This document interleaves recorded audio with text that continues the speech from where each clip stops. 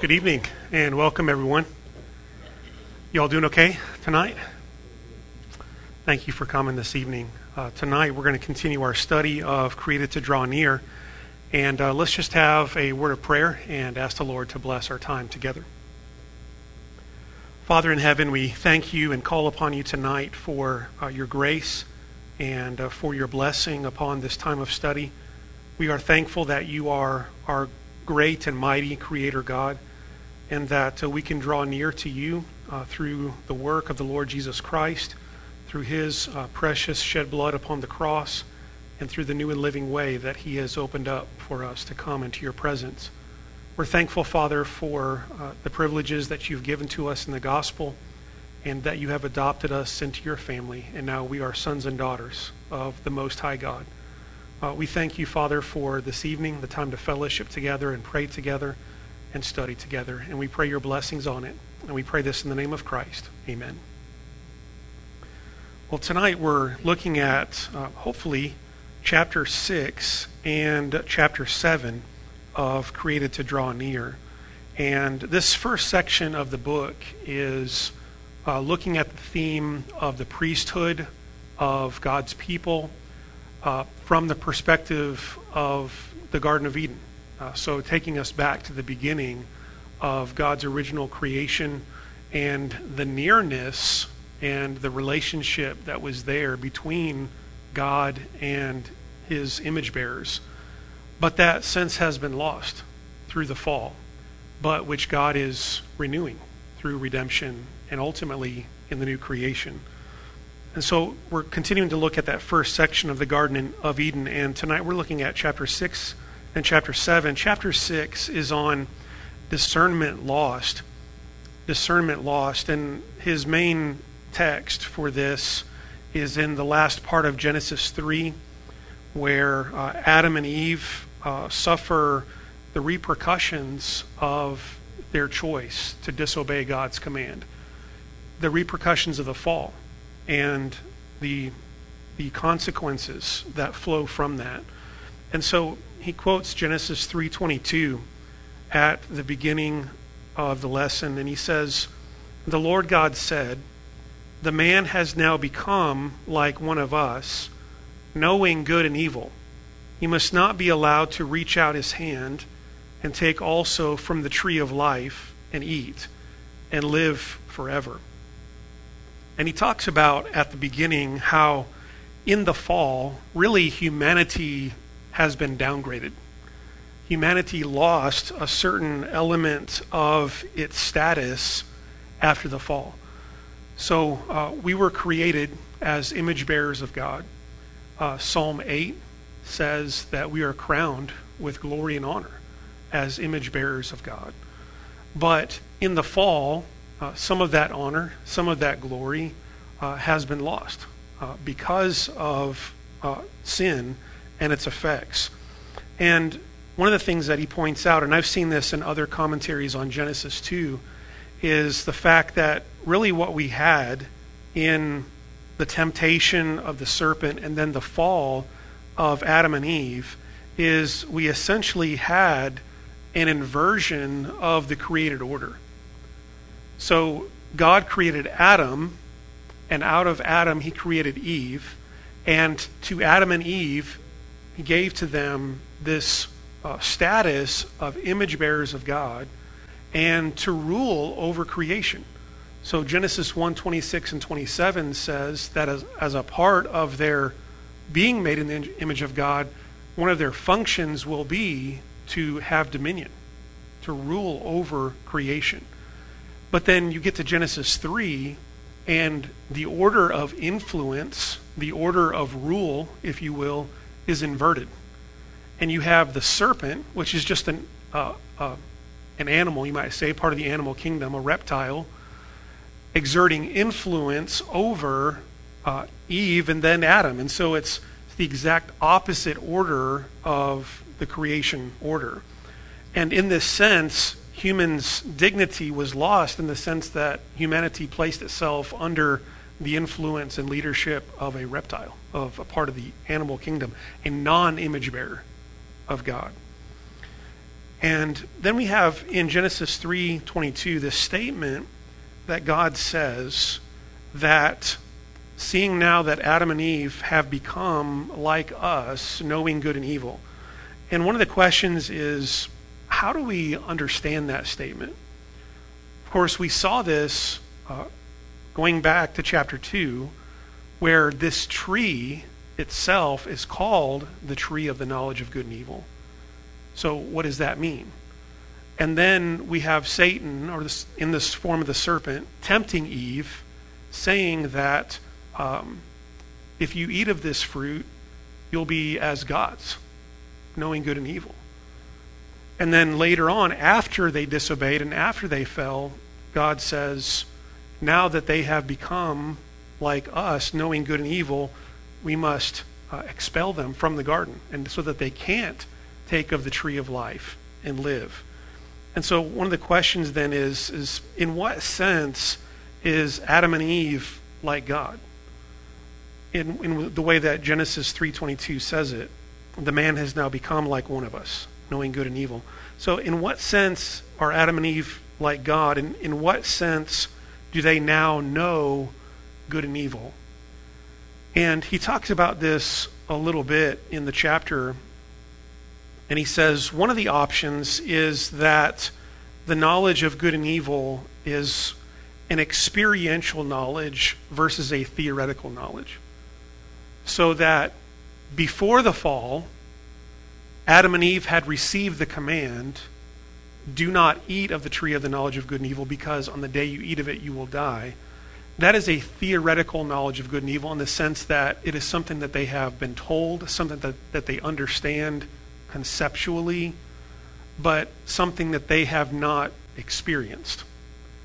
And so one view of this knowledge of good and evil is that when they partook of the tree of the knowledge of good and evil, now they understand the difference between good and evil in an experiential sense. I'm not convinced that's the best way to understand this phrase.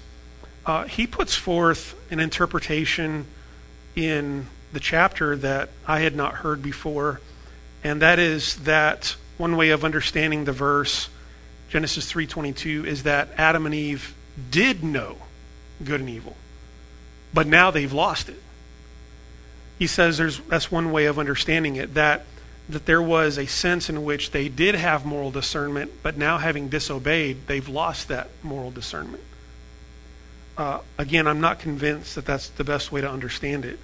I surveyed some commentaries on Genesis 3 this afternoon, and I think probably the best way to understand this idea of the tree of the knowledge of good and evil and what Adam and Eve violated in the garden is essentially a self-gained knowledge sought by human autonomy rather than by submission to divine revelation.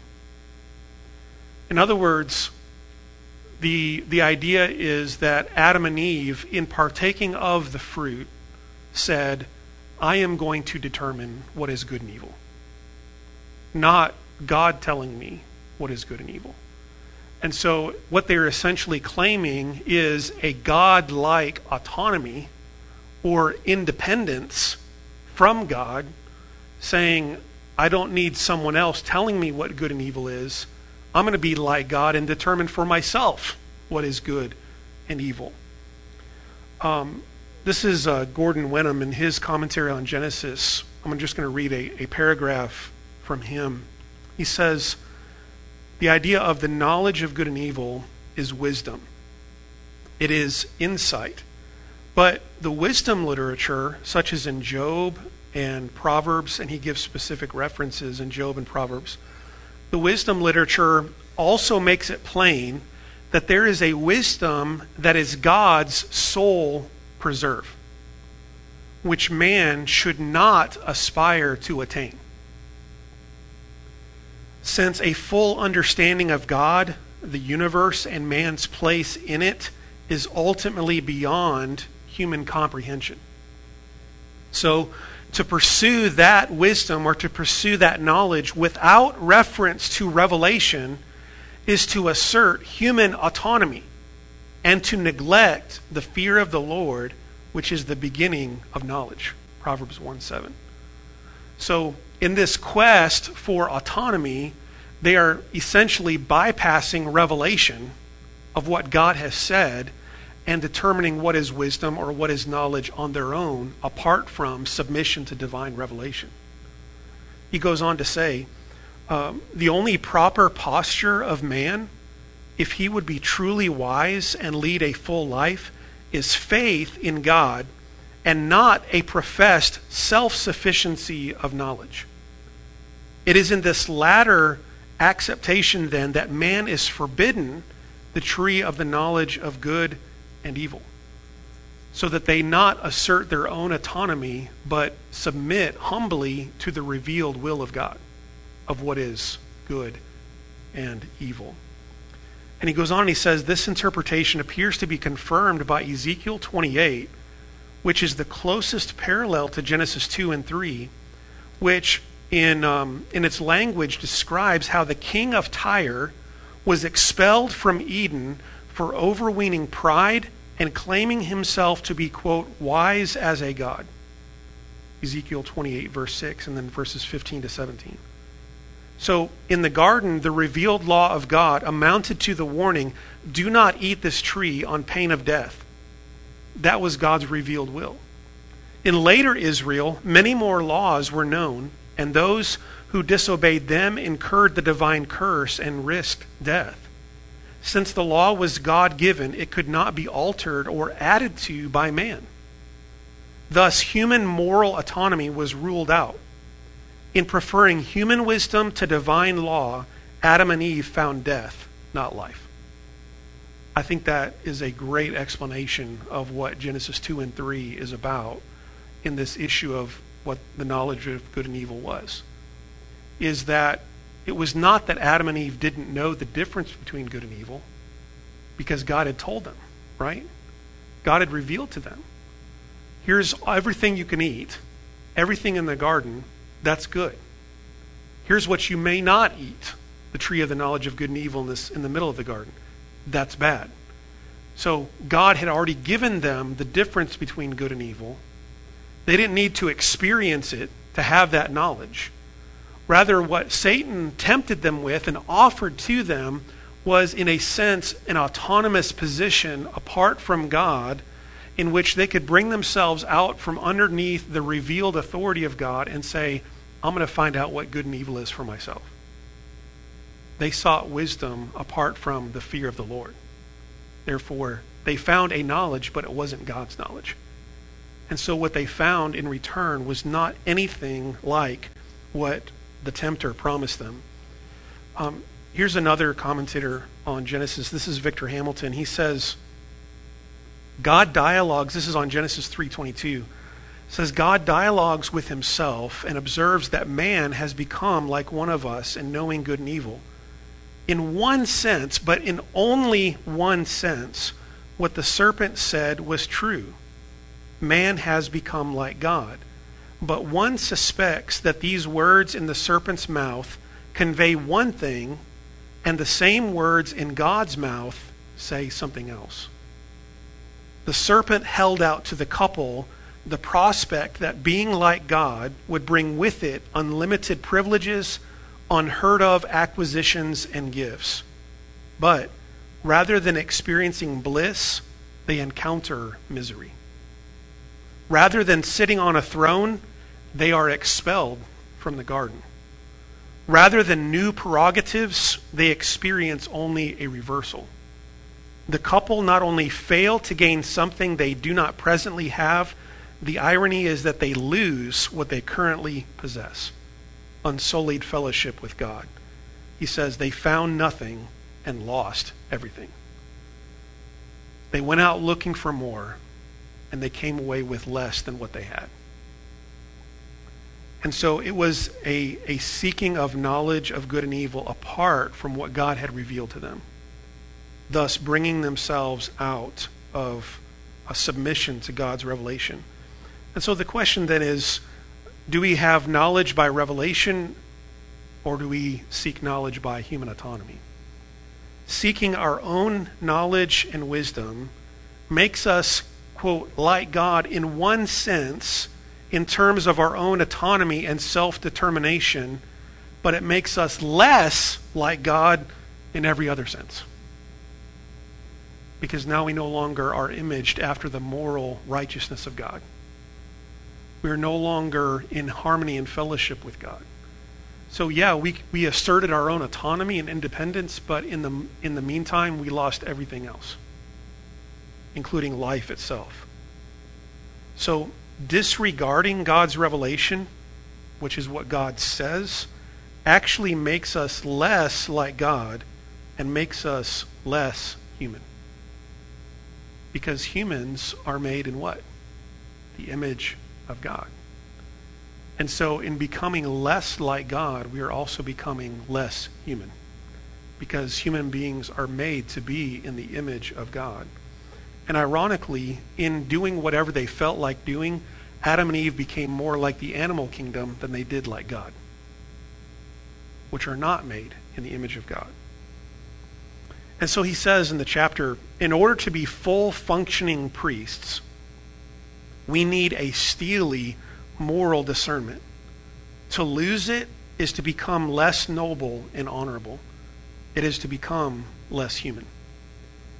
Yet, the Lord has determined that nothing will interfere with his priestly call in our lives, so he will do it. He will set us on a course of wisdom and discernment that will culminate in the spirit of wisdom being poured out on all of us. That wisdom and discernment will be essential for our closeness to God, which is our destiny. And then what he does through the rest of this chapter is he kind of walks through kind of a biblical history of this idea of discernment and wisdom, and the way that God had called his people to it, but the way in which they repeatedly fail. And so, for example, we have in Deuteronomy 4, "See, I have taught you decrees and laws, as the Lord my God commanded me, so that you may follow them in the land you are entering to take possession of it. Observe them carefully, for this will show your wisdom and understanding to the nations, who will hear about all these decrees and say, 'Surely this great nation is a wise and understanding people.'" What is the key to wisdom and understanding but obeying God's commands? But what does Israel do? Israel disobeys God's commands, don't they? The whole history of Israel is disregarding God's covenant and following idols and not showing themselves to be wise and understanding. In essence, repeating the pattern of Adam and Eve. God gave Adam and Eve wisdom through obedience, and they said, "No, we're going to seek our own knowledge," which made them foolish, didn't it? Same thing with Israel. God gave them the 10 Commandments. He gave them the law through Moses. And God says, here's wisdom through obedience to my word. And Israel said, no, we're going to do our own thing and seek our own wisdom, but in the meantime became fools. Became foolish. And so then we come across 1 Kings 3. And this is God giving to Solomon a heart of wisdom. Solomon asks for it in 1 Kings 3:9. "So give your servant a discerning heart to govern your people and to distinguish between right and wrong. For who is able to govern this great people of yours?" And the Lord was pleased that Solomon had asked for this. And God gave him wisdom, didn't he? But yet we read the life of Solomon, and what did Solomon do? He multiplied wives to himself, which the Word of God specifically said not to do. He started to wander off, and in the later part of his life, we see because of all these marriages and political entanglements that Solomon got involved in, his heart started to wander from the Lord. Again, into idolatry. And so we have the prophets throughout much of Israel's history calling them back to the covenant. This is Isaiah saying, "Woe to those who call evil good and good evil, who put darkness for light and light for darkness, who put bitter for sweet and sweet for bitter." God had given them wisdom, didn't he? But yet they continually walked away from it, seeking their own wisdom, and ended up inverting good and evil. Jeremiah 4:22, "My people are fools.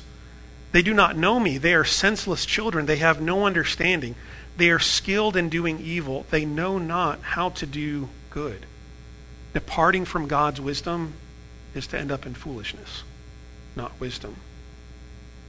But, again, as I read from the quote from the book earlier, God's purpose in calling us to discernment and calling us to be wise priests in his presence, God's purpose in that is not going to be thwarted, is it? And so we read about the new covenant in Jeremiah 31:33. That a part of the new covenant is, I will make with the people of Israel after that time, declares the Lord, and I will put my law in their minds, and I will write it on their hearts. I will be their God, and they will be my people. So a part of God's plan is to renew us by the Spirit, isn't it? To renew us by the Spirit and to put his wisdom and understanding in our hearts. So that we can come to the New Testament and see that solid food is for the mature, who by constant use have trained themselves to distinguish good from evil. And so he concludes the chapter by saying, I thought I had that quote up here, but I don't. He concludes the chapter by saying, obedience to Christ is not a burden to bear. Obedience to Christ is not a burden to bear. Instead, it points the way to being truly human. An unfettered conscience, an unhindered nearness to him, and the pleasure of his hospitality and protection. And so, Jesus' word, his commands, these are not burdensome, are they? They are a means to delight. They are a means to nearness to God. What did Jesus say in Matthew 10? Come unto me, all you who are heavy laden, who are weary. Come to me, and I will give you rest. Take my yoke upon you and learn of me. For I am meek and lowly of heart. For my yoke is easy, my burden is light. And so to come up under the yoke of Christ and to submit to his authority, to his revelation, is not to take a heavy, burdensome burden upon us. Rather, it is to take a joyful delight upon us. And to follow then with Christ in harmony, in fellowship with him. What's the idea of a yoke? A yoke is that people are working together in harmony, right? Or animals, I should say. You put a yoke upon oxen so that those oxen would plow together in harmony, heading the same direction. The idea is if we come up under the lordship of Christ and his revelation, we're taking his yoke, we're walking the same path that Christ is walking. And in that, there is joy. In that, there is peace. There is nearness to him. And fully living out this priesthood, this nearness that God has called us to experience.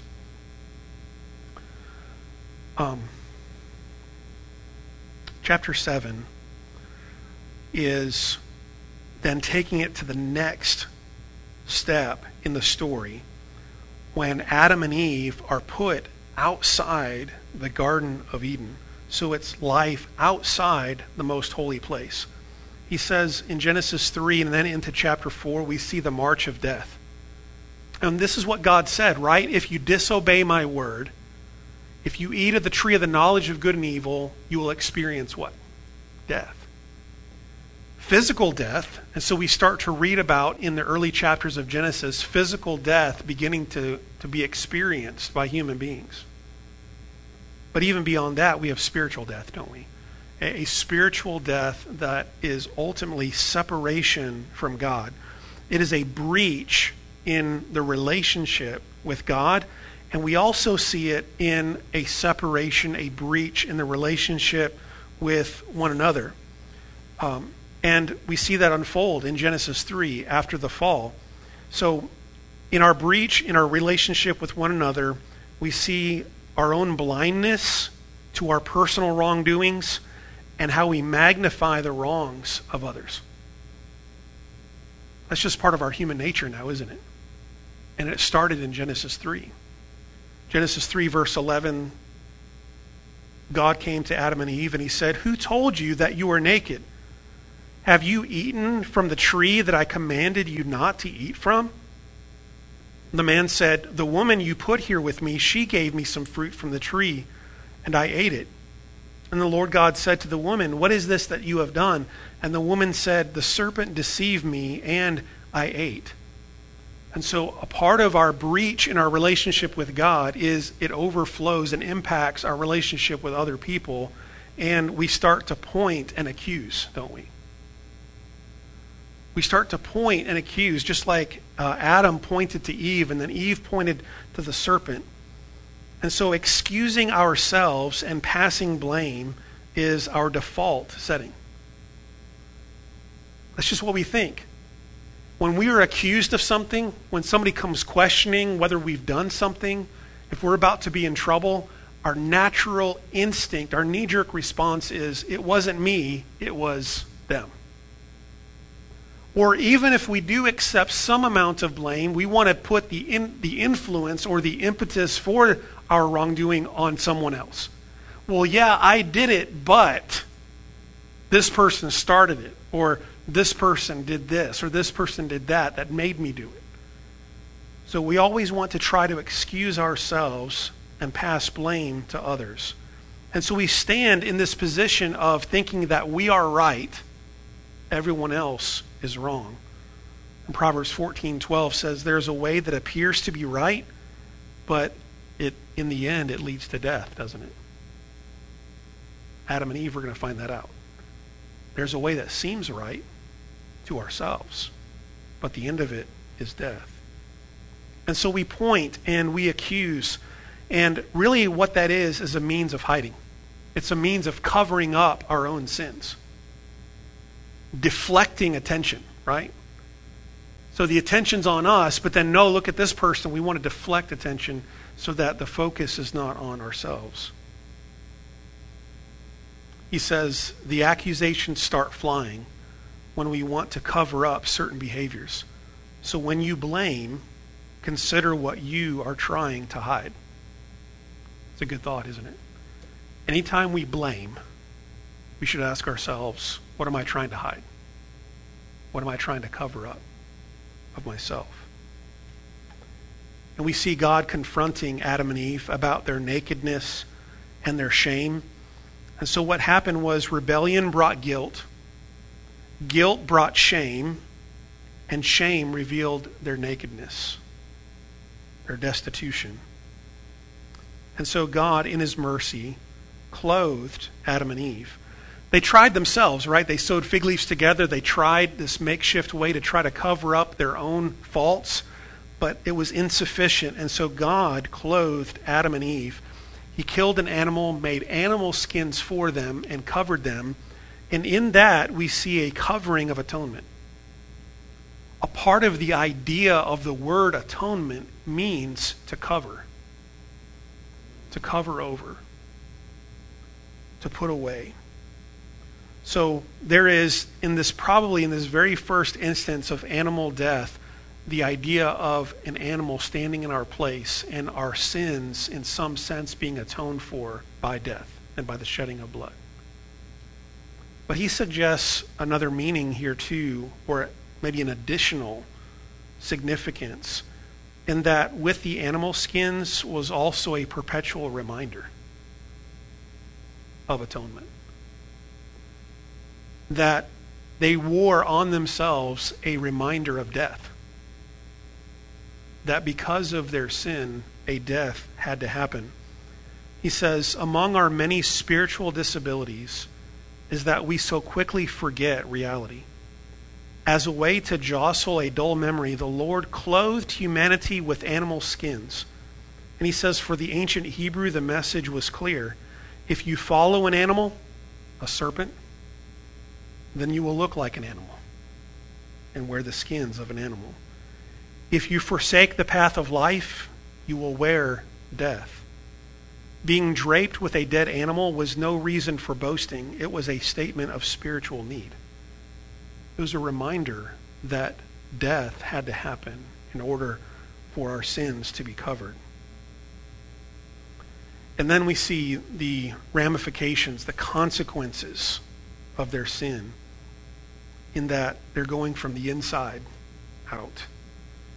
Humanity's search for independence and autonomy only brought separation. That's the irony of it, isn't it? The serpent came to them and said, you'll be like God, you'll be like knowing good and evil. It was a temptation, an appeal to their desire for autonomy, to self-sufficiency, to be on their own 2 feet, if you will. But in so doing, what they ended up with was isolation and separation. They wanted to be on their own, and they got it. But not in the way that they thought. They ended up with separation, aloneness, isolation. And ironically, Adam's original role was to work and protect the garden, wasn't it? Genesis 2:15, work the garden. And the word that's used there is literally to protect, to guard, to watch over the garden. But now, at the end of Genesis 3, Adam and Eve are on the outside looking in, and the garden is going to be protected from them. And God sends his cherubim, his angels with flaming swords to guard the way to the tree of life so that they will not be able to come in and partake of it. Adam was supposed to be on the inside guarding it. Now he's on the outside being with the garden guarding it from him. And so he drove the man out, and he placed on the east side of the Garden of Eden cherubim and a flaming sword flashing back and forth to guard the way to the tree of life. But in this killing of an animal, Adam and Eve learn a lesson, and that is that a substitute could stand in our place. A substitute could stand in our place. In some sense, the blood of an animal for the blood of humanity. Instead of Adam and Eve immediately dying, God gave them mercy and killed an animal instead and covered them in their garments, in their skins. And he says this became a key insight for God's priests.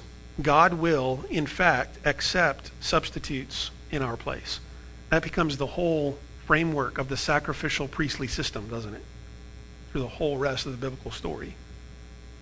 That there is an animal in our place, taking our spot that we should have died. But really, it's an imperfect system, isn't it? It's an imperfect system because there's really not, in the full sense of it, an animal truly cannot stand in the place of a human being, because an animal is not made in the image of God, but a human being is. So an inferior creature cannot take the place of a superior creature. Ultimately, it is not sufficient. And so this system of an animal taking our place, it's really grounded in the mercy of God, isn't it? It's not in the sufficiency of the animal. It's not in the sufficiency of the blood of the animal. It's in the mercy of God, and it's forward-looking, isn't it, to the sufficiency of Christ and his blood. But Adam and Eve, and then their children, end up farther from God's presence. And so Adam and Eve are kicked out, and they're sent eastward from Eden. But then in the next chapter, we see their children, especially Cain, even wandering farther from God's presence. And we know the story of Cain and Abel, how that in their two offerings, Cain's was rejected, but Abel's was accepted. And Cain, just like we do oftentimes, we try to justify ourselves. We try to show how we are right, how others are wrong. Self-justification, but then in the meantime we condemn others. And when it became clear that God was going to accept Abel's but not his, then Cain moved to jealousy, didn't he? He moved to jealousy, he moved to envy, and that jealousy and envy converted into hatred. And that hatred manifested itself finally in murder, didn't it? Blame is a form of judgment. I am right, you are wrong. It is a kind of a curse. May you be damned. May you be condemned rather than me. We want the best for ourselves and punishment to fall on another. Murder was inevitable. He says murder, hatred, is the end result of when we try to justify ourselves and condemn others. He says this is what happened with Adam and Eve. And so Cain ended up venturing farther and farther from Eden, farther from the presence of God. And he shows how this looks in relationship to the tabernacle, the most holy place, the holy place. And so we have the Garden of Eden itself, where the tree of life is and the tree of the knowledge of good and evil is. It is equivalent, if you will, to the most holy place where God dwells. This is where God walks with his people.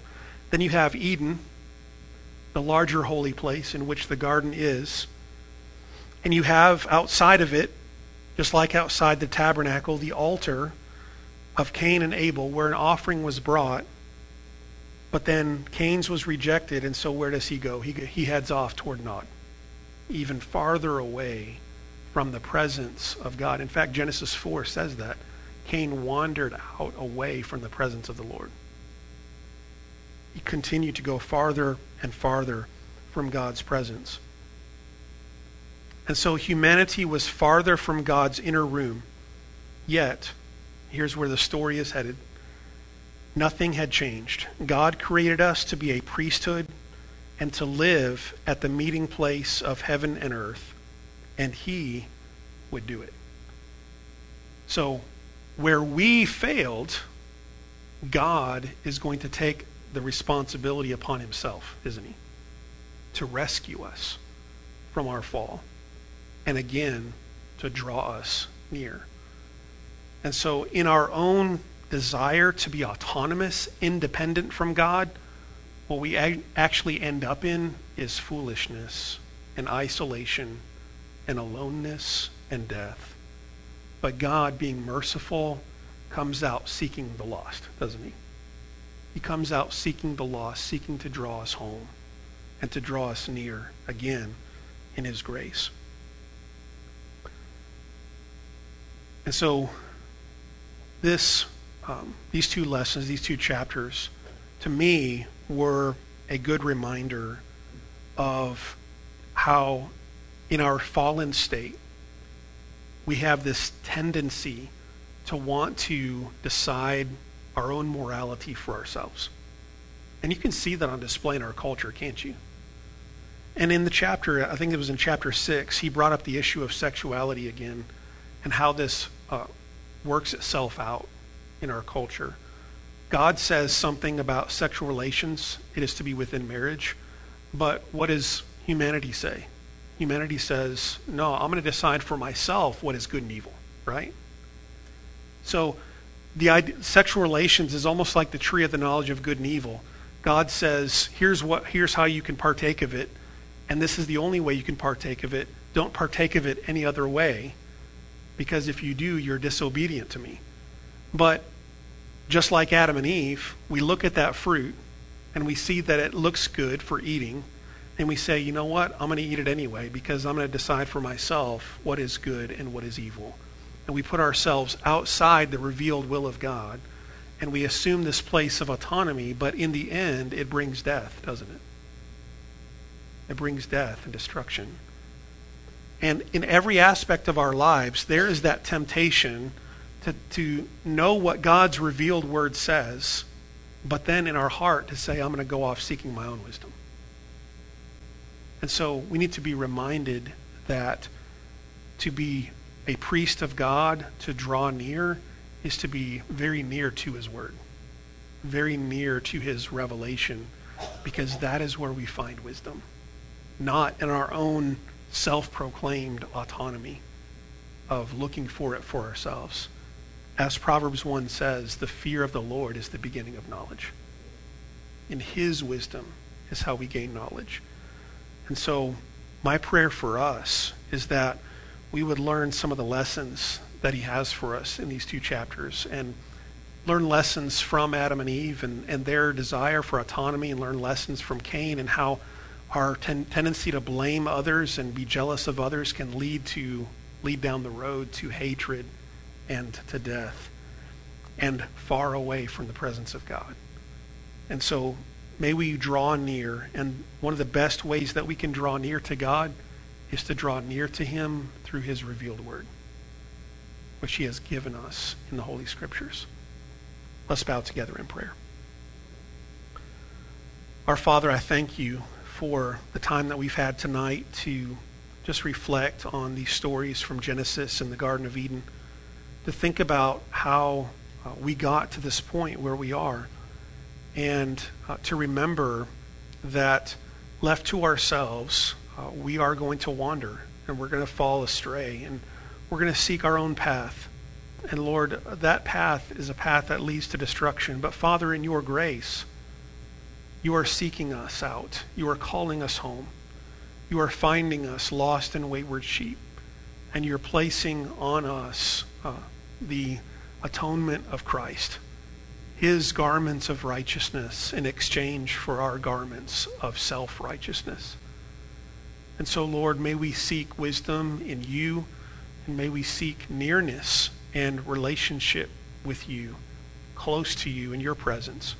And Lord, may we seek you through your word that you have revealed. And we pray this in the name of Christ. Amen.